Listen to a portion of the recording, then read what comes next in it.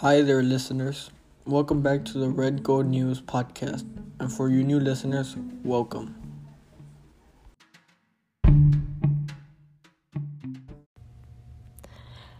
In the Heights is a hip-hop musical that made its way to Broadway in 2008.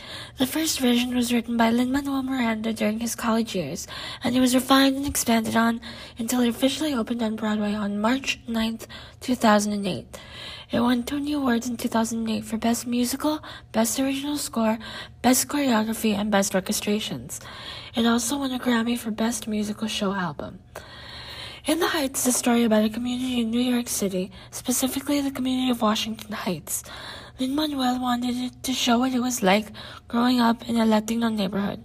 He wanted Latinos to be represented in theater as more than just criminals, which you can see in stories like West Side Story, where the Latino population is in a gang. He wanted these characters to be normal people who are living their lives. In the Heights included music that reflected the people in the community it was meant to represent, with music that found roots in rap and hip-hop, traditional musical theater ballads, salsa, merengue, and samba, and soul and R&B. In the Heights is currently being adapted into a movie. It will be released on June 11th, 2021, after being delayed for a year because of COVID-19. It was originally supposed to be released on June 26, 2020. The movie will include a slightly different soundtrack, with only 16 musical numbers compared to the original musical soundtrack of 23 songs. The movie has been updated to include the newer struggles being faced by the Latino community. It is set to talk about the DACA immigration policy and microaggressions, while still including the things the original musical talked about. The struggles and expectations placed on first-generation college students, gentrification in poor neighborhoods, and grief.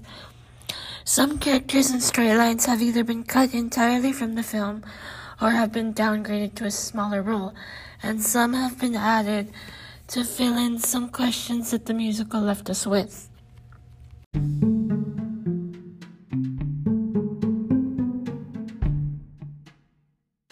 This episode was made for us by our Red Gold News. We thank you for listening to today's segment. For more context, visit our Red Gold News website to learn more.